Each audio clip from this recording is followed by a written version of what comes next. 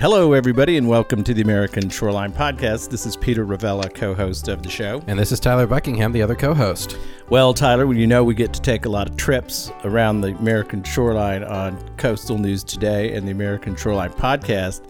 But today we're going to get to do a little time traveling. We have an incredible guest joining us on the American Shoreline Podcast today, Dr. Joel Pattison, who is a medieval fellow at the American Academy in Rome as a postdoc fellow there. He hails from Yale University as an undergrad. His master's in philosophy is from Cambridge University, and his PhD in medieval studies with a focus on maritime trade from Cal Berkeley. And so we're going to get a chance to go back in time and learn about about this incredible subject. It's not our first history show. We have gone back in the Wayback Machine a few times. We've been spending quite a bit of time in the 1990s recently. Believe it or not, talking about the National Basketball Association and this MJ documentary that's out. But we've also done a show on the maritime importance of colonial era New England, which was a fascinating show. I'm blanking on the name. 4th of July. 4th of July last year. Blanking on the name of the esteemed historian that was on that show. We'll follow up with that. But really looking forward to this show today, Peter. We're going to get to go across the pond, over to the Mediterranean, the center of the Western world for a very long time. And we're going to learn all about what was happening during the medieval period. But before we get into this fascinating discussion, let's have a quick word from our sponsors. The American Shoreline Podcast Network and CoastalNewsToday.com are brought to you by LJA Engineering, with 28 offices along the Gulf Coast. The folks at LJA Engineering are at the top of the craft in the areas of coastal restoration, coastal infrastructure, rivers and channels, numeric modeling, disaster recovery, and design and construction oversight. And now they have a brand new coastal resiliency department headed up by our very own Peter Ravella. Check them out at lja.com. We are also brought to you by Coastal Transplants. Coastal Transplants prides itself on offering specific environmental and horticultural expertise with practical first-hand knowledge of all aspects of coastal revegetation projects. Their high-quality native and wetland plants, extensive agricultural and horticultural experience, along with their skilled and respectful crews, make Coastal Transplants your one-stop solution for restoring coastal ecology of your barrier island community. Learn more at coastaltransplants.com. And we are brought to you by the Dune Science Group. Did you know that fiberglass is one of the strongest and most durable building materials in the world? That it is resistant to deterioration caused by UV light and salt water? Well, the Dune Science Group does. They offer a full slate of solutions for dune walkovers and boardwalks that are made of fiberglass and built to last. They can handle your dune walkover project from beginning to end, including permitting, design, and construction of the strongest and most durable dune walkover on the market. Learn more at thedunesciencegroup.com. Well, Joel, it's great to have you on the program. For our audience's reference, Joel and I met each other way back in the day when he was singing with the Spizwinks. Is that right, Joel? That's right. And you were in Ojai, where I'm from. You were with Drew, who's does the Joco cruise. By now, our audience is kind of meeting all of these people. Yeah, all of Tyler, all your incredible friends who do amazing things. It's pretty good. Well, Joel, I remember taking a really great long hike up to the Punch Bowls with you. Yes, I remember that too. Yeah, and I remember the entire way you were talking. We talked about history of one sort or the other, and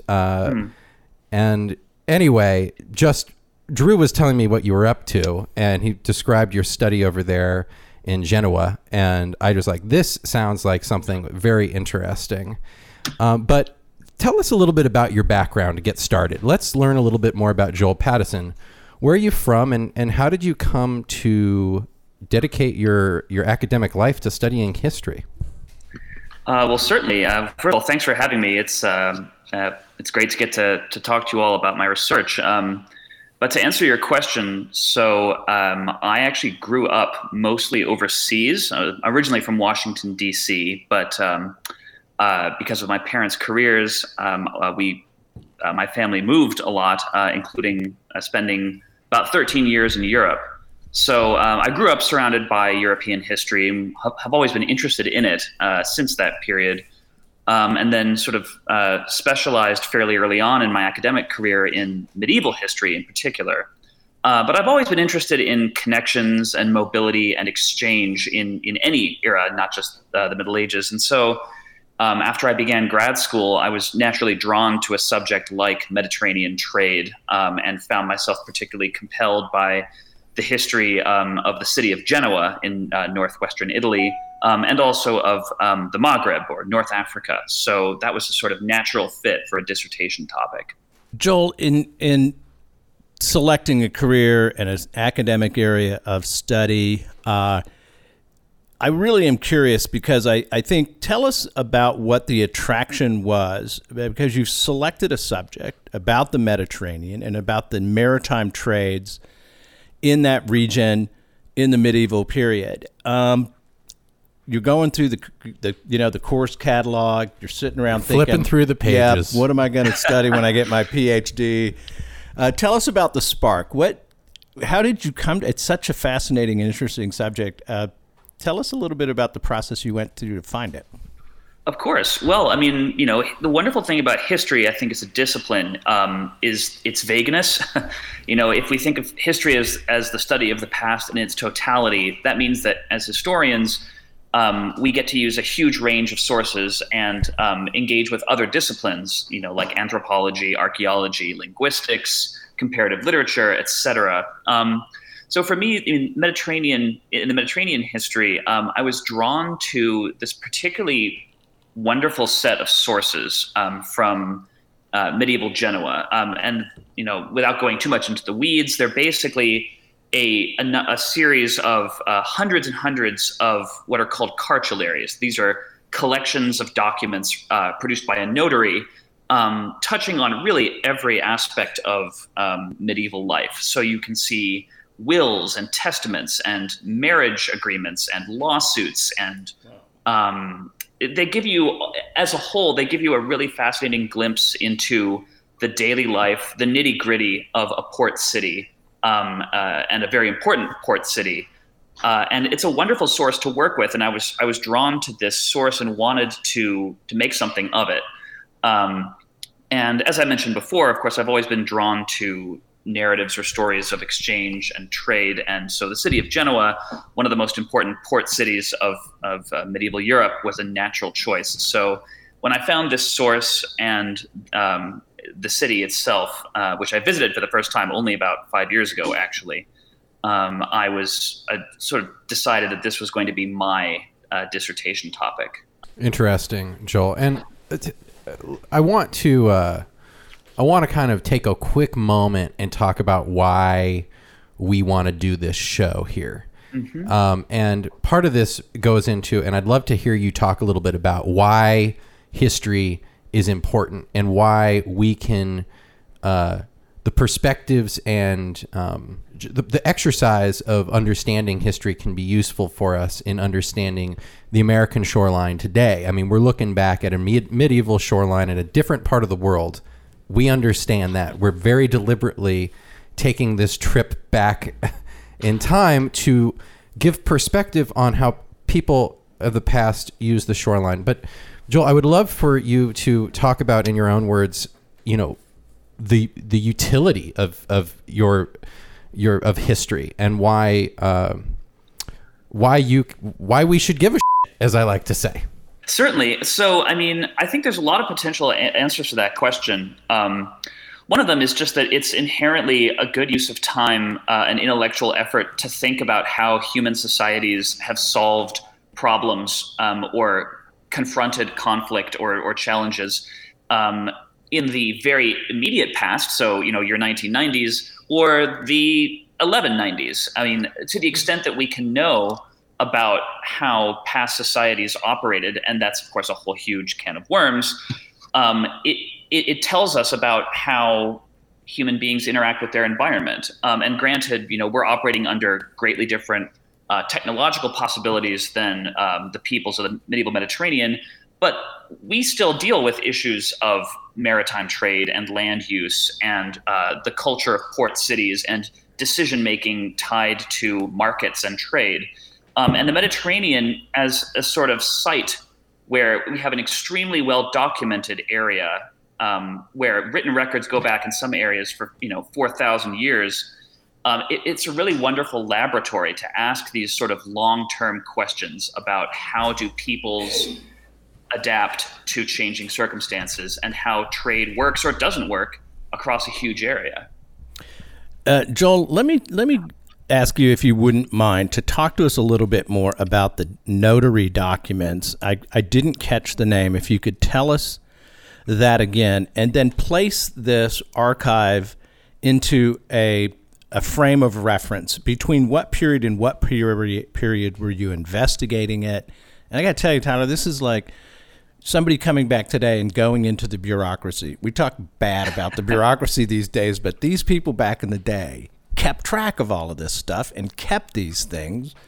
And you get to go back and get into the day-to-day transactional history of this community, this port town of Genoa. So tell us about the notary documents a little bit more and about the time frame, and just elaborate if you wouldn't mind. Of course, yeah. You put it exactly right. It's the bureaucracy, right? So the notarial documents, they're called that because they're produced by a notary. So we have notaries today in the United States, but they don't fill quite the same role. So a notary is a critically important person in not just Genoa, but all over sort of Western Europe from the Western Mediterranean Europe from the 12th century. And of course, also in the Islamic world and in the Byzantine, the Greek-speaking world. And basically, these are societies where perhaps a majority of people sense, but where literacy is important.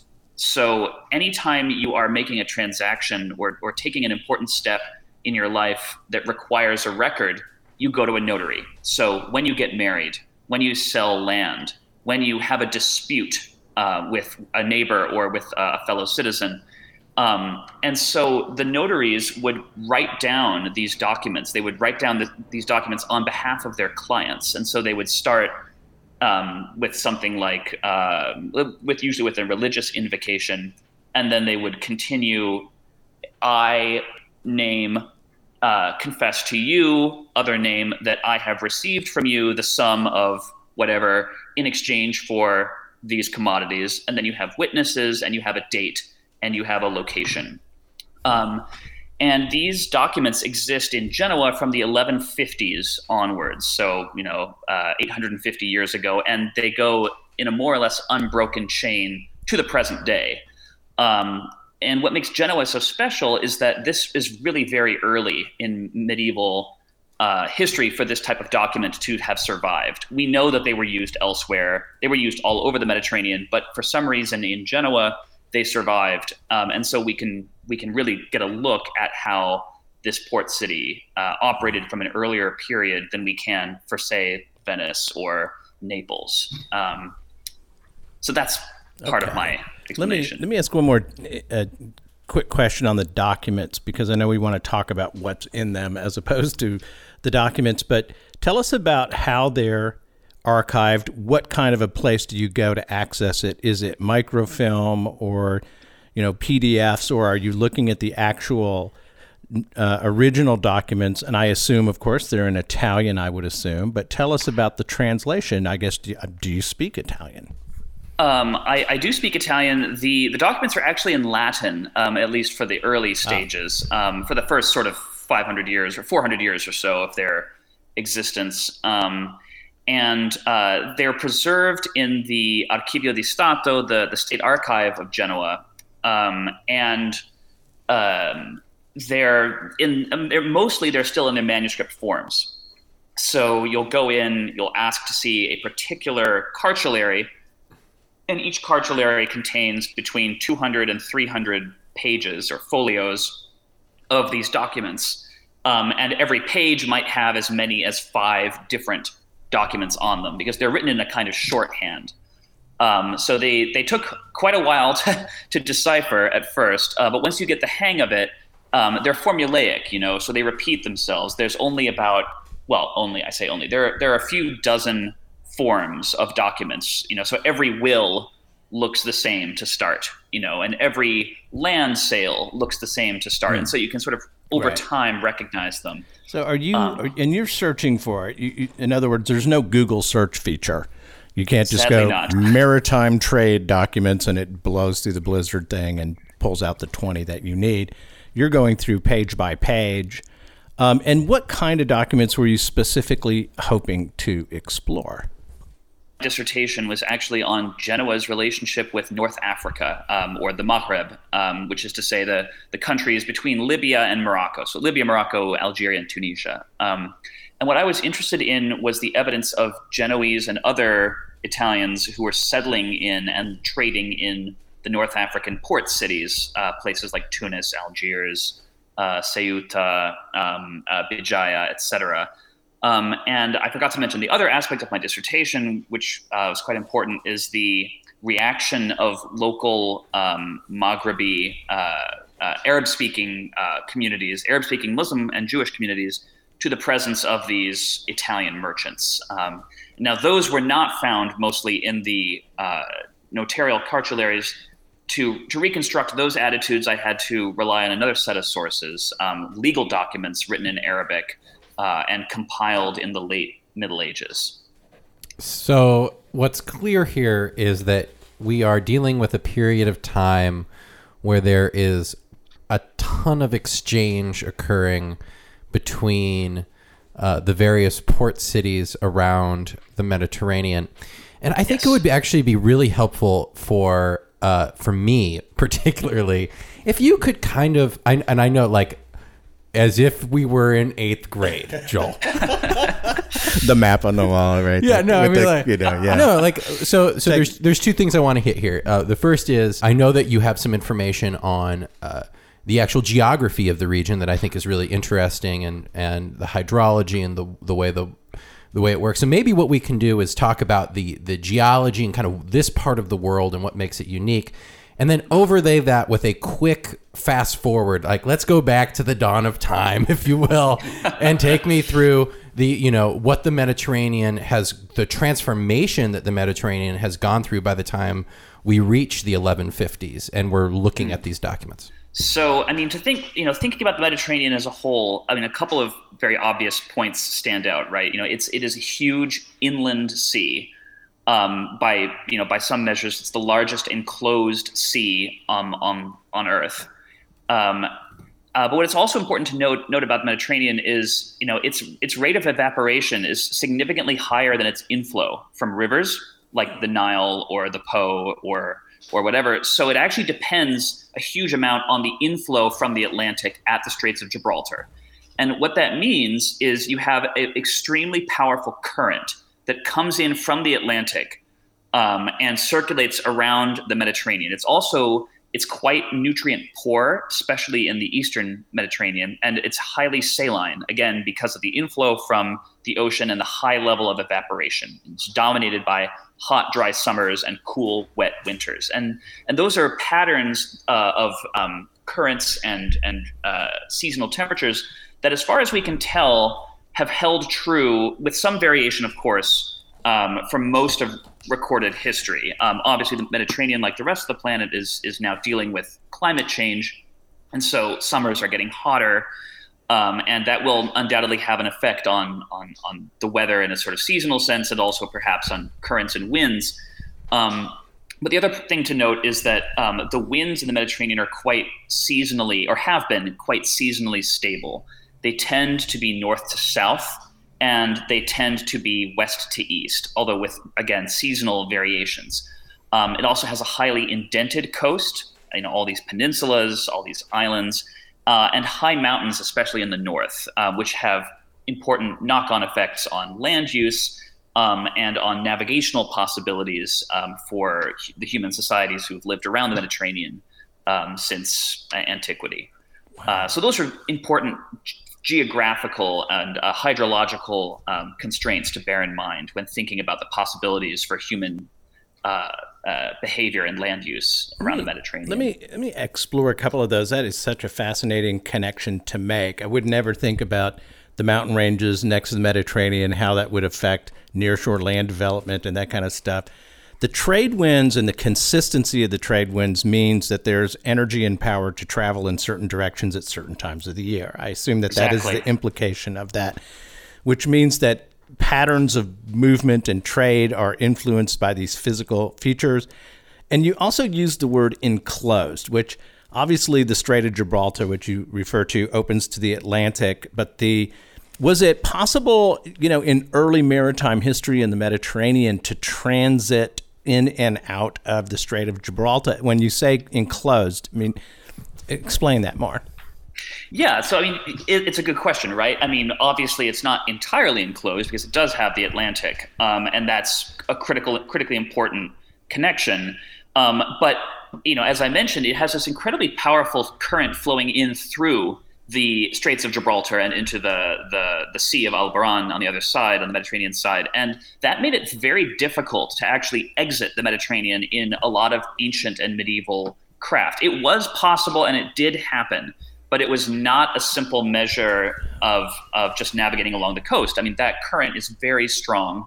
And we know of only a few examples of long distance voyages that started in the Mediterranean and went out through the Straits of Gibraltar in antiquity and the early Middle Ages. It did happen, certainly did happen, but it was challenging. All right, so back to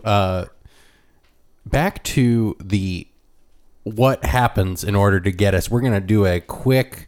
It's like if you were watching a YouTube video and you can just like speed that little cursor along the bottom, kind of look at some freeze frames here, kind of triangulate where we're at. But we know, let's just start with the beginning, and I'm going to let you decide where that is. Is it the Egyptians where we should begin to kind of understand this space?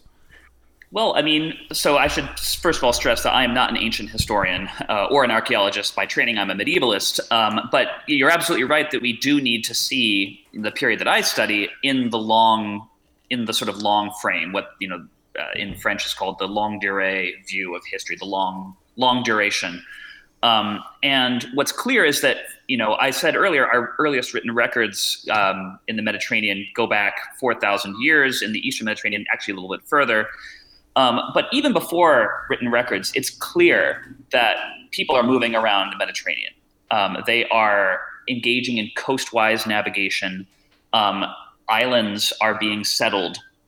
Crete, Cyprus, Malta. The island of Malta has some of the most impressive megalithic ruins or monuments in all of the Mediterranean. These huge stone temples, or it's actually not clear what they are. So people are clearly moving around. When we talk about exchange, exchange is sort of a catch-all term that can refer to a lot of different human activities, right? It can be literal trade. I show up in a ship at your city and we trade commodities. It can mean tribute. It can mean raiding or slavery, which is a critical part of Mediterranean economies and societies for most of its history.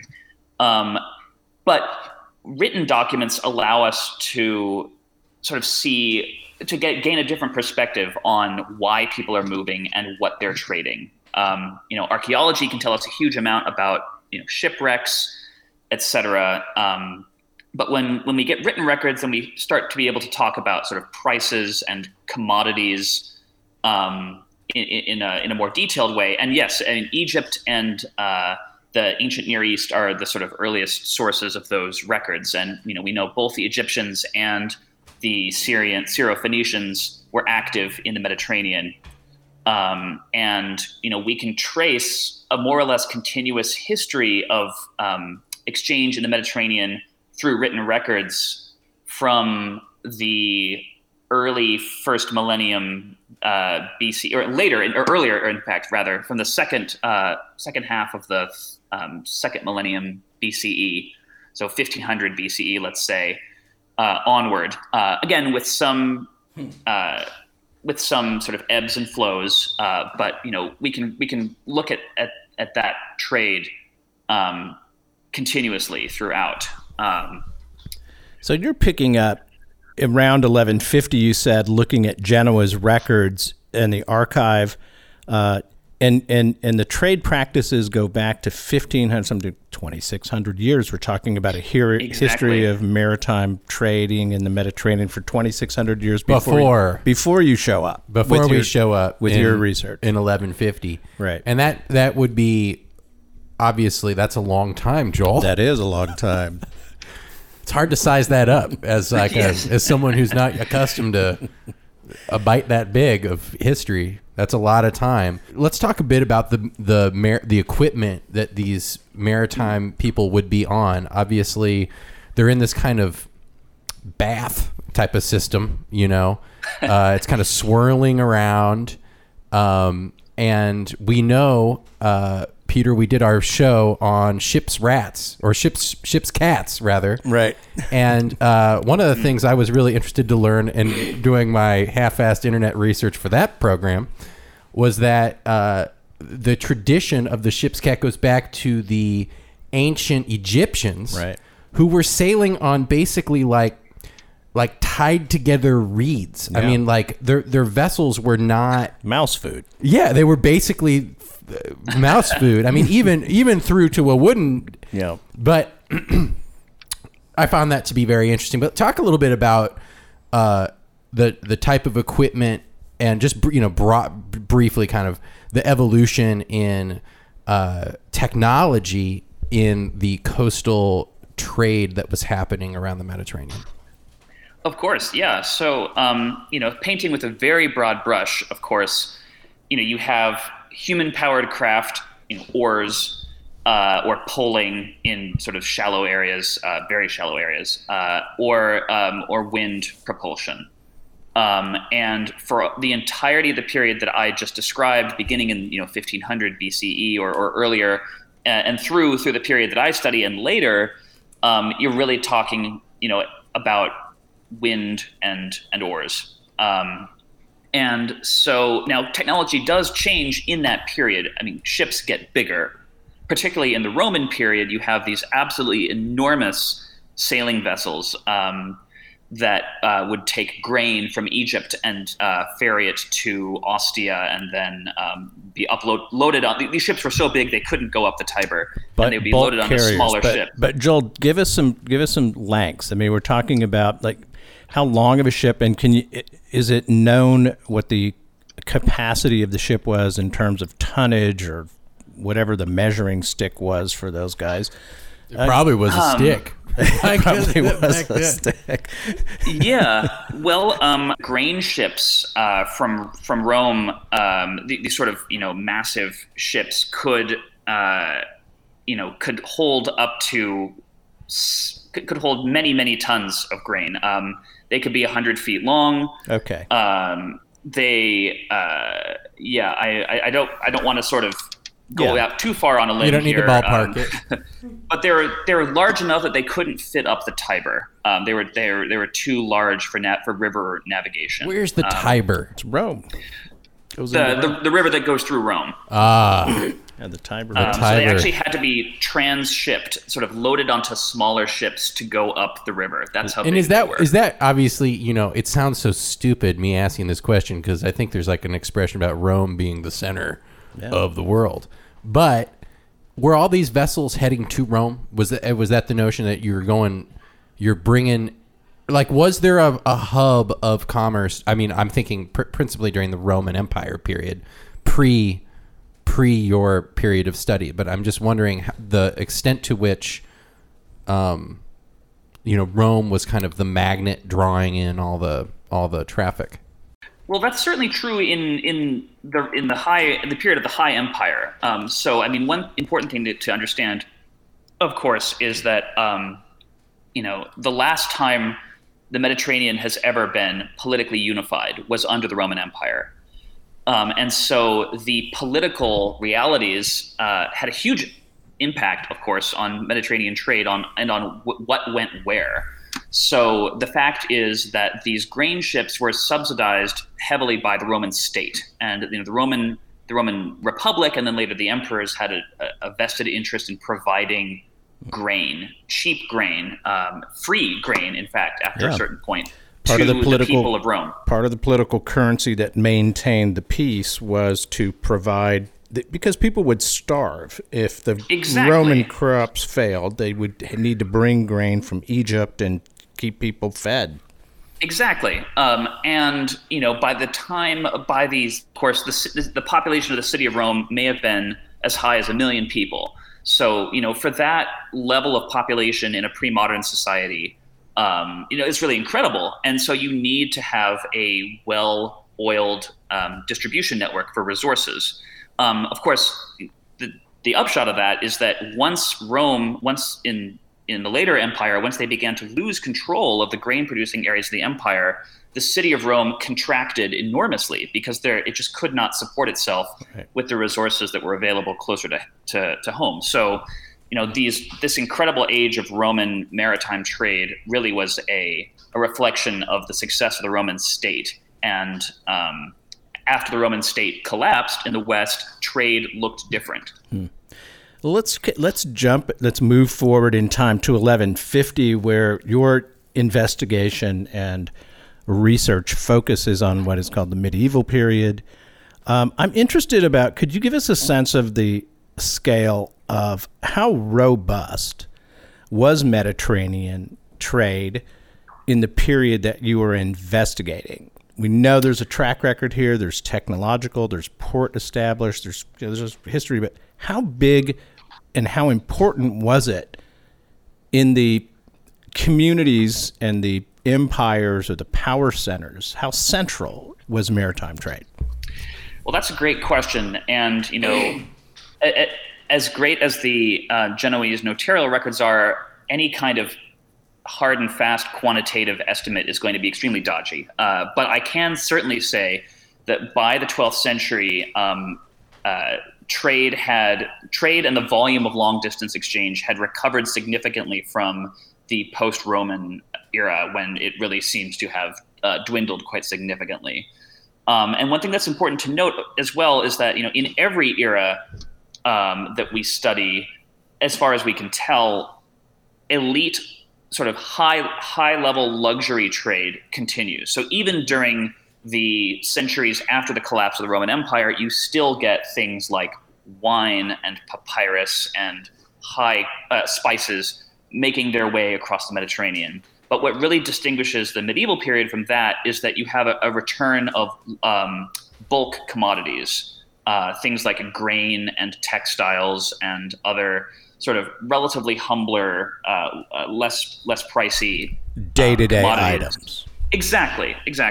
Obviously we're not on the level of, the modern world where it's cheaper to make a pair of sandals in, some other country than it is at home. But we are talking about widely accessible bulk commodities across the Mediterranean. It's no longer centered on Rome, of course. It is a polycentric world, but there are still what we could refer to as sort of trunk routes or particularly important connections between the various cities around the Mediterranean, some of which existed in the Roman period and some of which were more or less completely new.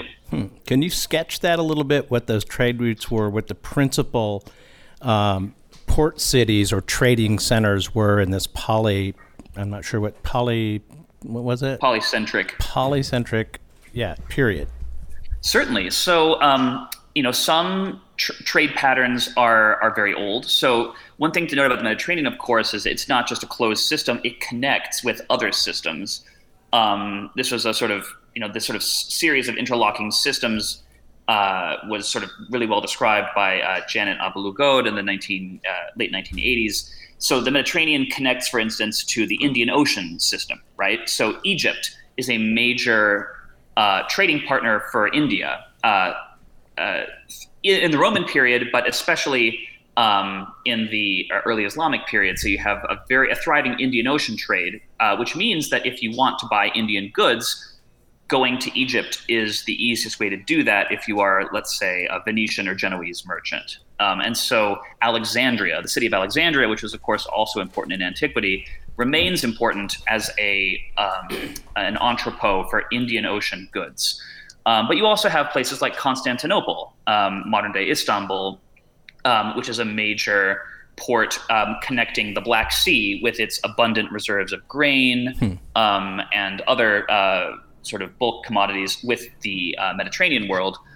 And of course, you also get the crucially important, especially for my dissertation, fact of West African gold arriving in Europe exclusively through Mediterranean ports of North Africa, which connect it to trans-Saharan trade. So, most European gold in the Middle Ages, until really the 14th century, came from West Africa, and it came across the Sahara, and then it was loaded onto ships and taken to Western Europe. So you have these systems that converge in the Mediterranean.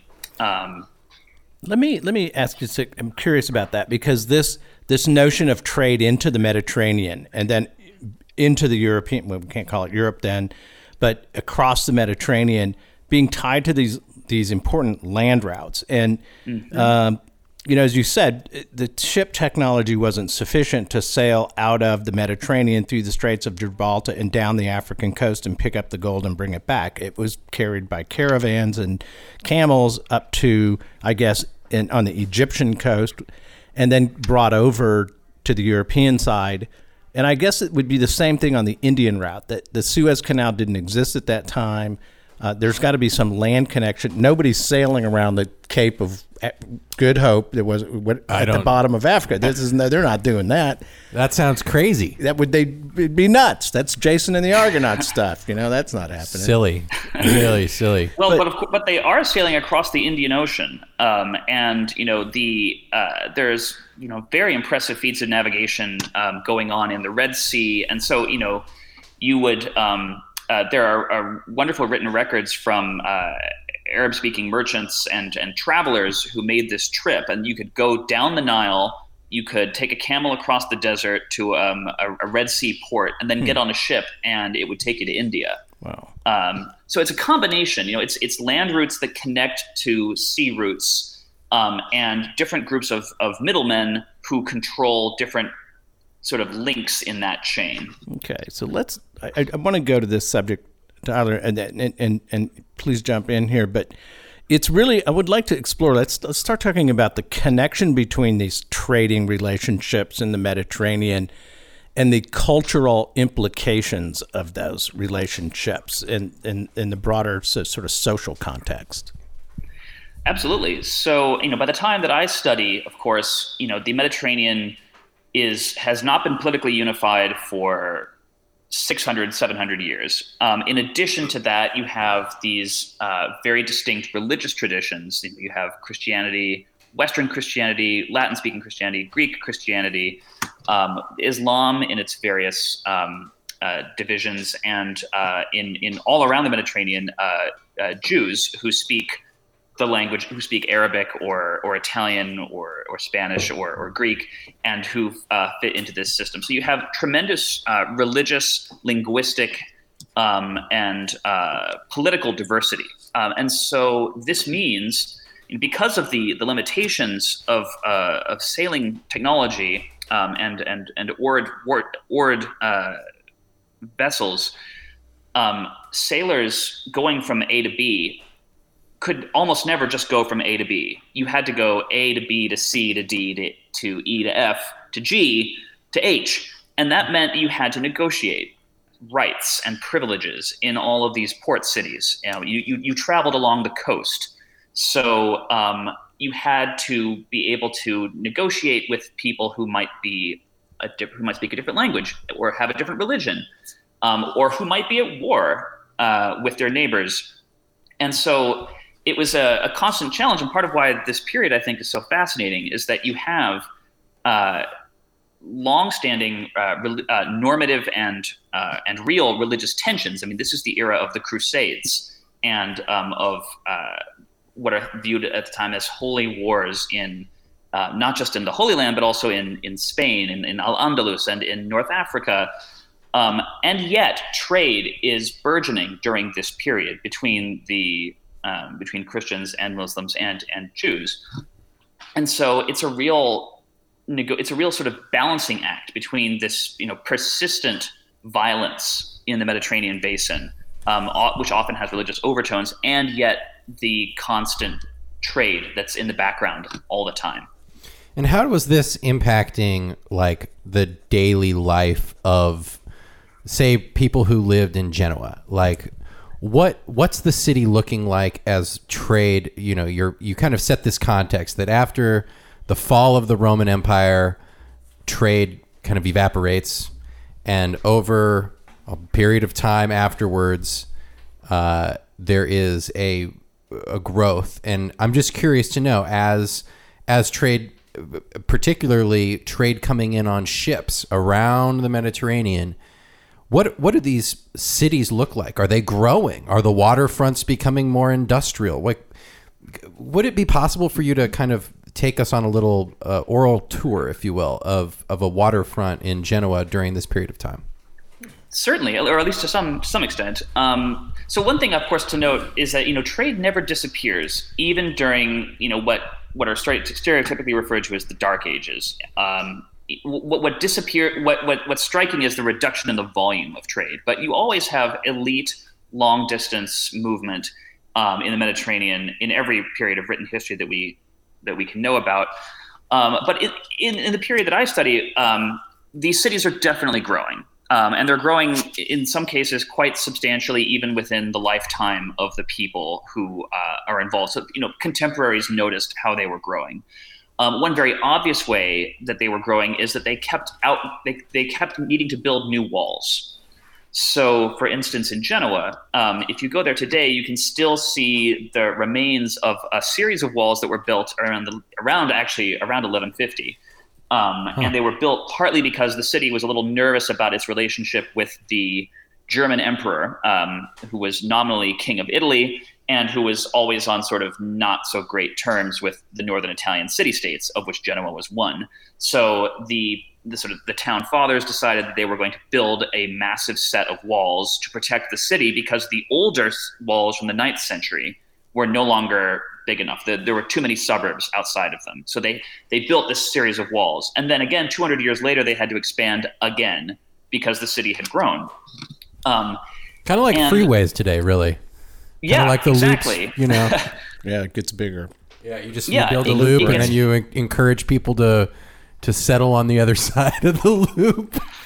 Well, right. Wall Street, of course, referred to an early wall on Manhattan Island that divided the Dutch settlement from the indigenous culture. That was the location of the initial wall.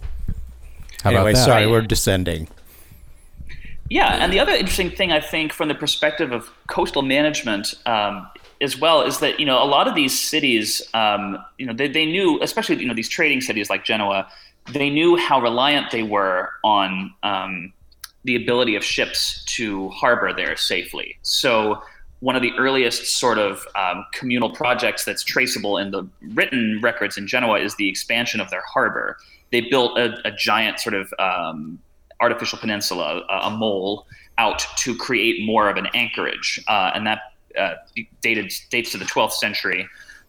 They also built lighthouses, and then later, 400 years later, when the Mediterranean in the 16th century was transitioning to a different style of long distance trade, where you had these large sailing ships, like galleons, that drew a lot more water, they realized that their port was in danger of becoming too shallow to welcome these huge ships. So they dredged the port, actually. Wow.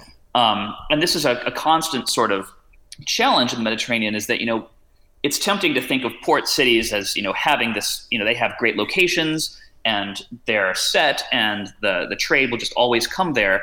But, rivers silt up and, river mouths change. And one can point to Mediterranean cities that used to be port cities and are no longer because of those natural phenomena. So Mediterranean peoples have always had to be very adaptive to the changing environment, and they have launched sometimes successful, sometimes not so successful campaigns to change their own environments to be more accommodating to long distance trade. Wow. So this is what I found just so amazing and fascinating, is to look at these maritime trading practices in the context of the social and cultural implications for nearshore communities and what drove engineering practice, the ability to create coastal fortifications, the ability to dredge, and to establish port infrastructure and transportation networks. I mean, Tyler and I have been talking a lot about what's happening in Houston and Corpus with the LNG facilities, where they're taking the Port of Corpus to 84 feet because they've got very large crude carriers that are going to come in. They're 1,000 feet long. They carry 1 million tons of oil, and they need deep water and big infrastructure, and it's happening today. And I think people may not realize that in the 11th and 12th and 13th centuries, coastal communities were building port and trade infrastructure and modifying the environment at that time. Absolutely they were, and they were the sort of the dark side of that is they were destroying the infrastructure of their rivals. So this is a period again of polycentrism and endemic warfare, and in particular, the period that I study. Genoa had a tremendous rivalry with another Italian city, well, several Italian cities, Venice, but also Pisa. And if you don't think of Pisa as being a port city, there's a good reason for that. And part of it is that the Genoese won a battle against them and deliberately destroyed as much of the port infrastructure as they could. And Pisa is on a river. And so they could make it very difficult for Pisan merchants to actually reach open water. So it cut both ways.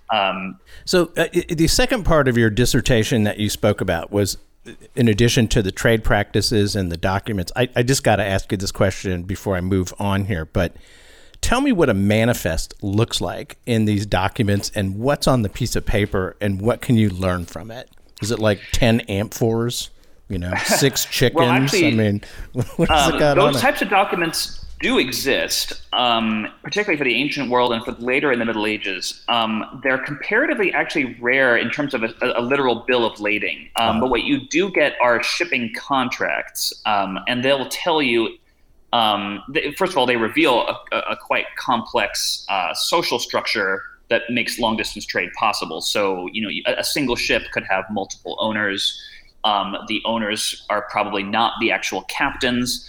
And then the merchants who put their goods on the ship might be entirely different individuals or groups of individuals. And so what you have are agreements, basically, for passage to various Mediterranean ports, and they'll list the types of cargo they expect to load, but they don't always list the sort of down to the literal. Yeah, it's not the bill of lading. It's I'm contracting with you, ship owner group, to carry my stuff from A to B. Exactly. And this is what we're going to do, and there's some sort of schedule. Was there? Can I just jump in on this? Yeah. Did certain owners specialize in certain routing? Yeah. And different types of ships. Yeah, or was it more general? Were these vessels kind of all the same, or were they specialty built? Great question. The short answer is there were several types of vessels. So there was a lot of travel that went on via galley. So a galley is obviously basically a giant rowboat. They would have sails to spare the rowers, but they were designed to be propelled by oar. And that type of ship had a serious sort of there were serious trade-offs in using a galley over a sailing ship. A galley is much more maneuverable if there's no wind, but it needs a large crew. And a large crew means that you have relatively limited room for the actual trade goods because you have to carry water and food to feed the crew. And you also have to stop every week or 2 weeks to take on more water, more food, which is why I was talking earlier about. Hold on a second. So they'd be a week. They'd be a week out between stops. Yeah, like for example, what's going on at night? Are they rowing through the night? Is there a night watch? Do you drop anchor? Yeah, it's a good question. As far as we can tell, there were a range of practices, but a lot of times, yes, they would drop anchor, or they would sort of, stop somewhere along the coast. It would depend on what sort of time they were trying to make. Warships might be able to row through the night if they were on a campaign. It would depend, but one thing that would be true is that you have a very limited amount of supplies. You can stay out at sea with on a galley. On a sailing ship, you need a much smaller crew. You don't have oars. You can carry a lot more cargo. So these are the so-called round ships. And so, the advantage there is you can carry more cargo and with less of a crew, and you don't need to stop as often. But what do you do when the wind dies? Right. Then you're SOL, as it were. Or what do you do if you're... No, you're up Schitt's Creek, man. You don't have a right. paddle. The dog. Exactly, literally. Or, what do you do if you round that's where that comes from. A particular headland and you see a bunch of galleys showing up who are going to attack you? They're all packing crews of 100 people with crossbows or whatever, and you have, 20 sailors on a sailing ship. You're vulnerable. So it's always a trade-off. So the types of ships mattered a tremendous amount, and that's important to bear in mind when thinking about Mediterranean trade. Can I ask a quick follow-up? Were these vessels manufactured in was there a particular region around the Mediterranean that kind of specialized in shipmaking? And if so, where was it? And if not, were there design differences or construction differences in different regions' ships? Absolutely, there's significant differences. Within the very broad spectrum of sailing, they're all sailing ships, or they're all oared ships, or there's some combination. You still get a lot of regional variation.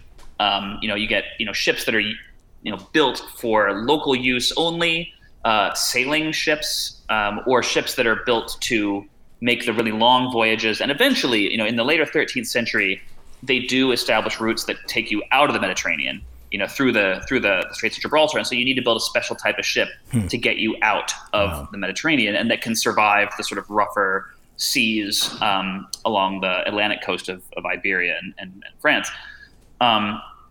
So not every part of the Mediterranean was equally well endowed with the resources you need to build ships, medieval ships. So, you need good timber, you need pitch, you need hemp for cable. And in general, places like Egypt are very poor in all of those. So they imported a lot of raw materials. And this was a huge bone of contention during the Crusades, because the papacy was, as you might imagine, it was death on trade with the infidels, so-called. And so they continuously were trying to limit the ability of Christians to sell strategic materials to non-Christians. They failed in most cases, but those laws remained on the books, as it were, for hundreds of years. And so there absolutely were differences in local shipbuilding capabilities and technologies. But places like Genoa or Venice had dedicated zones that were their naval shipyards, the arsenal. The word arsenal actually comes from the Arabic and refers to a place where ships are built, warships are built. Interesting. So real curious about one thing. I keep wanting to get to the rest of this discussion, but they're so fascinating. Did the papacy have a navy? I know they had armies. They raised armies. The Crusades were church-sponsored armies. Did the papacy have a navy that patrolled and tried to knock down trade? Well, during my period, no. But eventually, in the beyond the period that I work on, they did maintain a small sort of squadron. Because of course the papacy was a territorial power within Italy. They ruled all of what today is Lazio and Emilia-Romagna and Umbria. So they did have access to resources. They could build their own. But they, in fact, relied heavily on the cooperation of places like Venice or Genoa or Pisa. Those cities were, when they felt like it, the armed sort of the navies of Christendom. That's right. Now, they didn't always feel like it, and they were constantly, of course, fighting each other, and the papacy was trying to get them to make up so that they could focus their wrath on the enemies. But the papacy really, was limited to persuasion, diplomacy, and threats. They weren't really an independent naval power in the period that I worked on. Okay, so let's start talking a little bit more in detail about the cultures of exchange.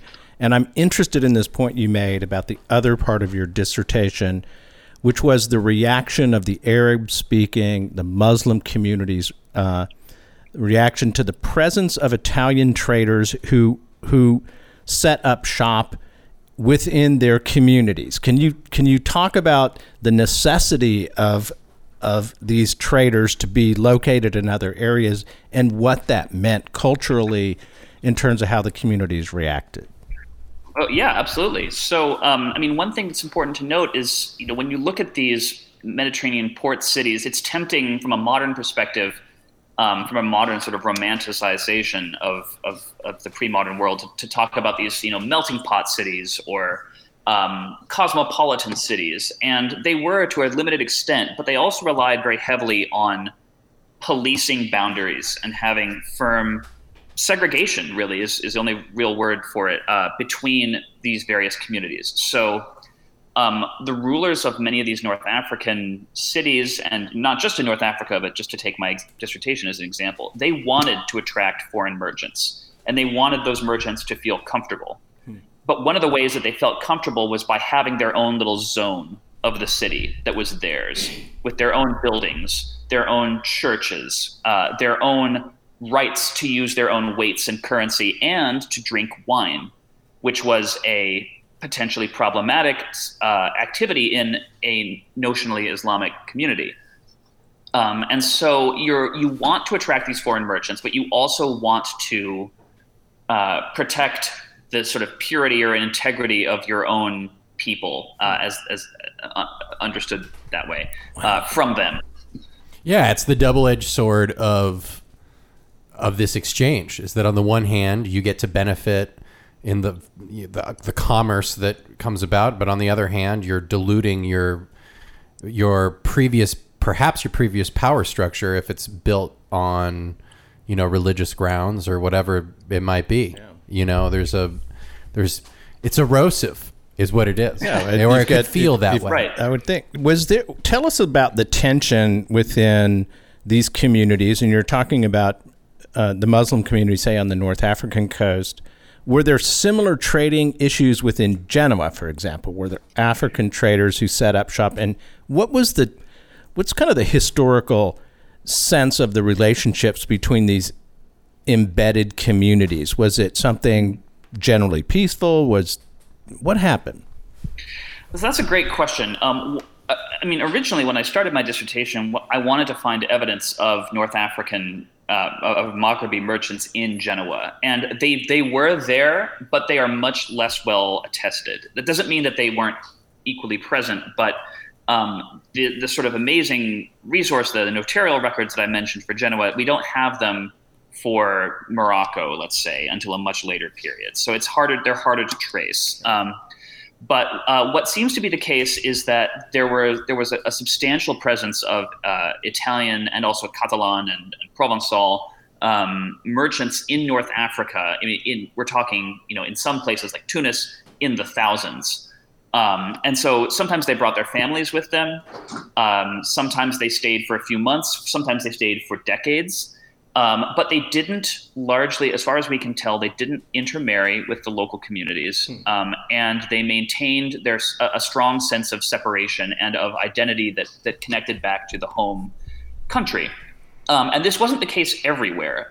There were I focused on North Africa, but of course, the coast of Italy and of Spain and of the Aegean also had these communities of Italian merchants, and where there weren't these linguistic or there weren't these religious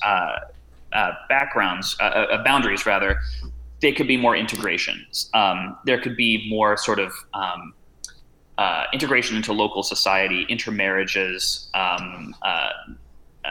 families of mixed identities. Okay. And sorry.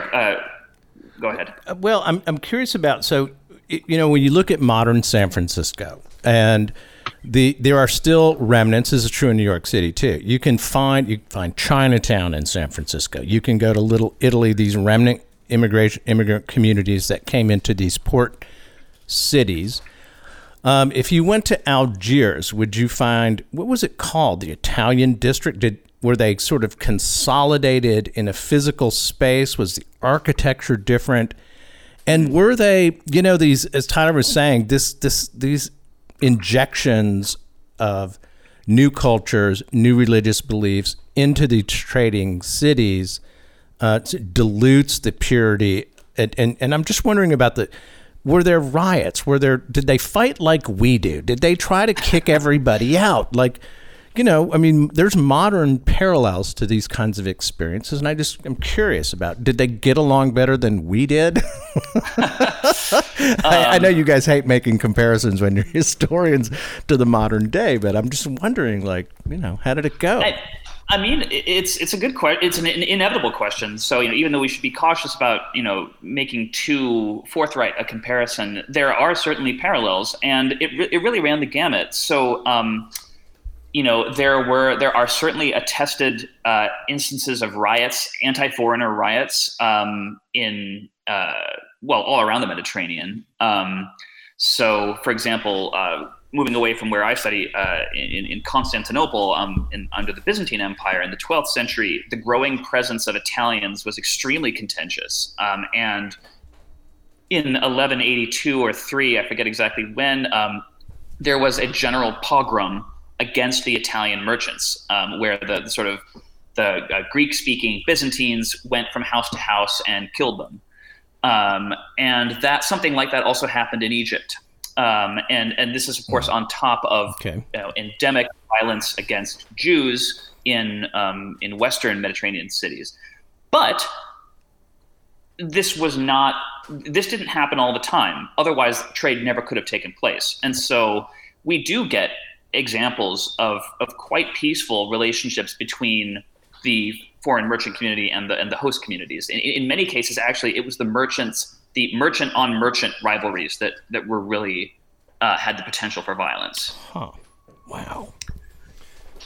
Well, this has been an absolutely amazing thing to ponder on, Peter. Yeah, it is. Now, Joel, we've done about an hour, but I think before we wrap it up, we've already kind of started with that last question, but let's think a little bit about the legacies that this period of time left on the modern world, and if you would just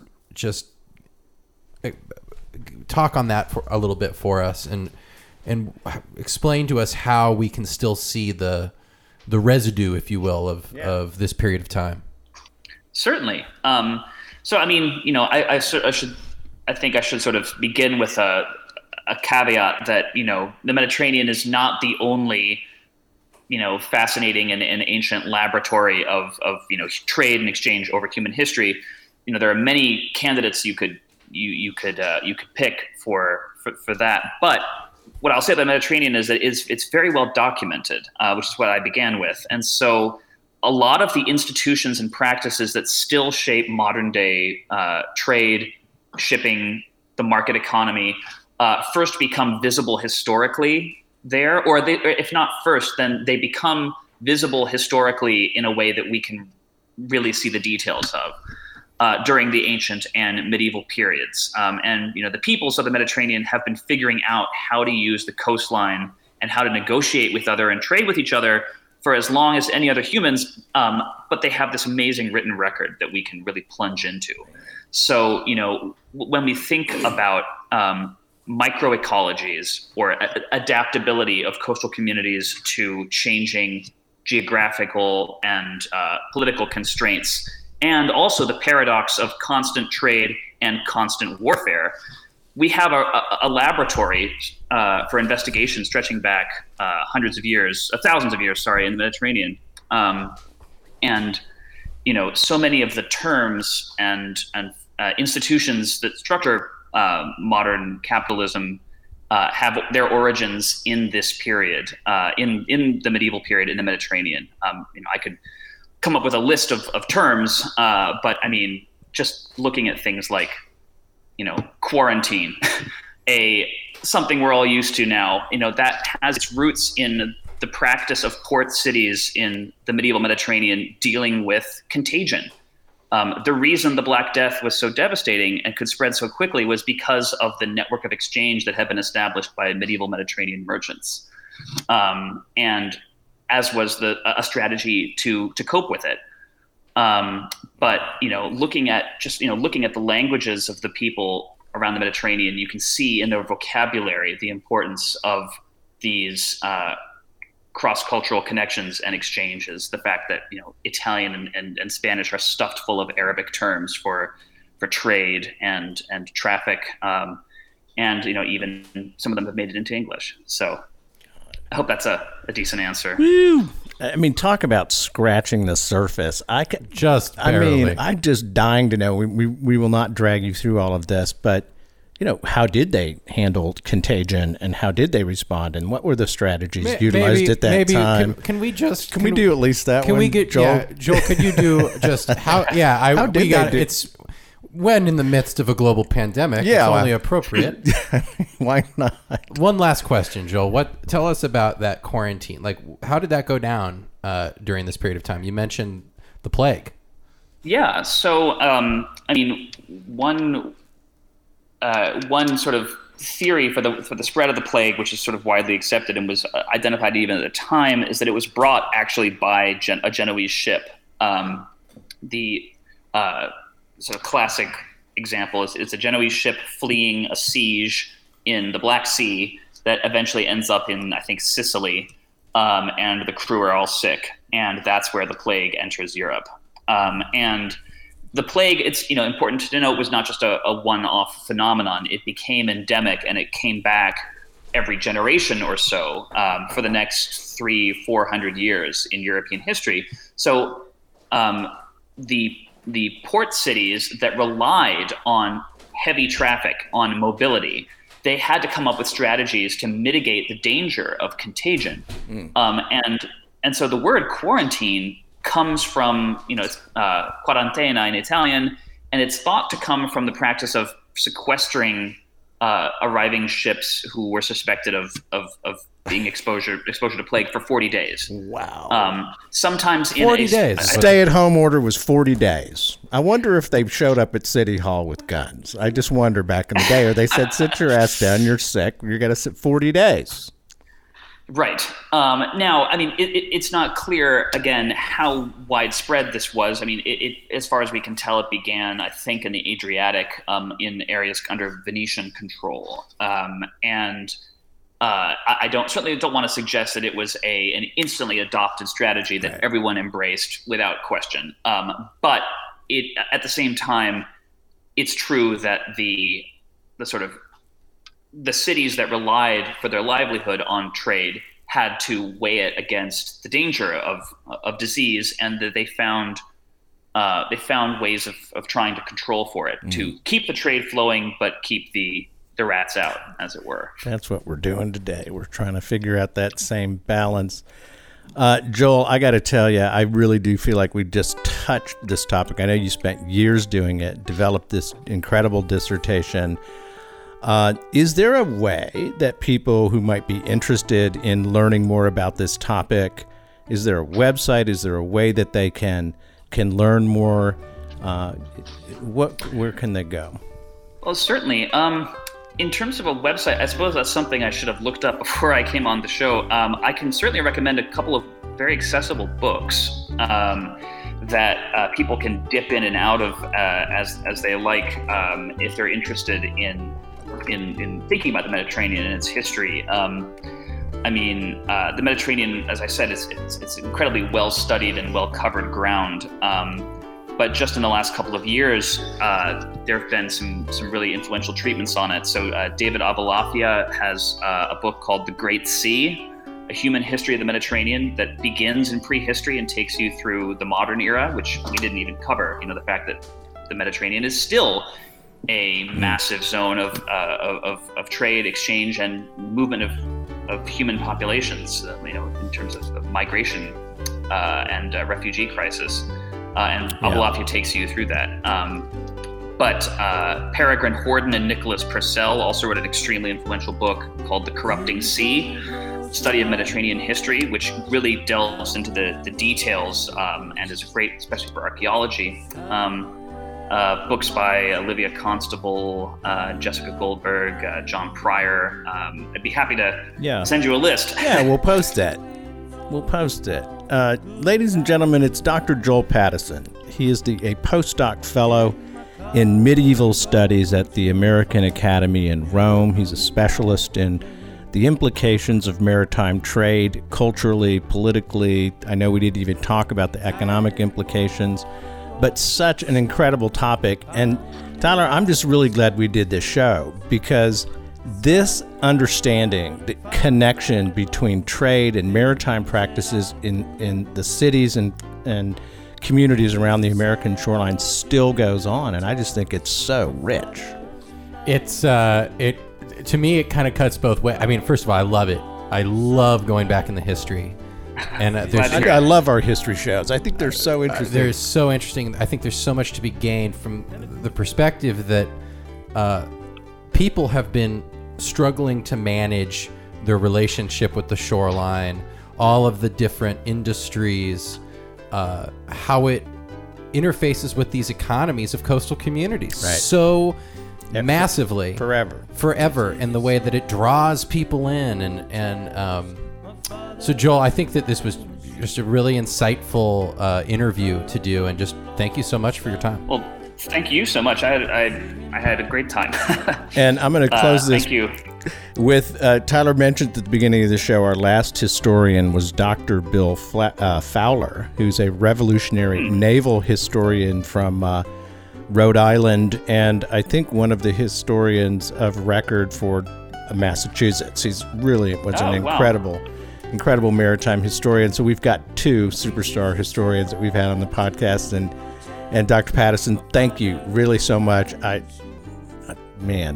like to go into phase 2 on this. Thanks a lot. Well, thank you. The pleasure's been all mine.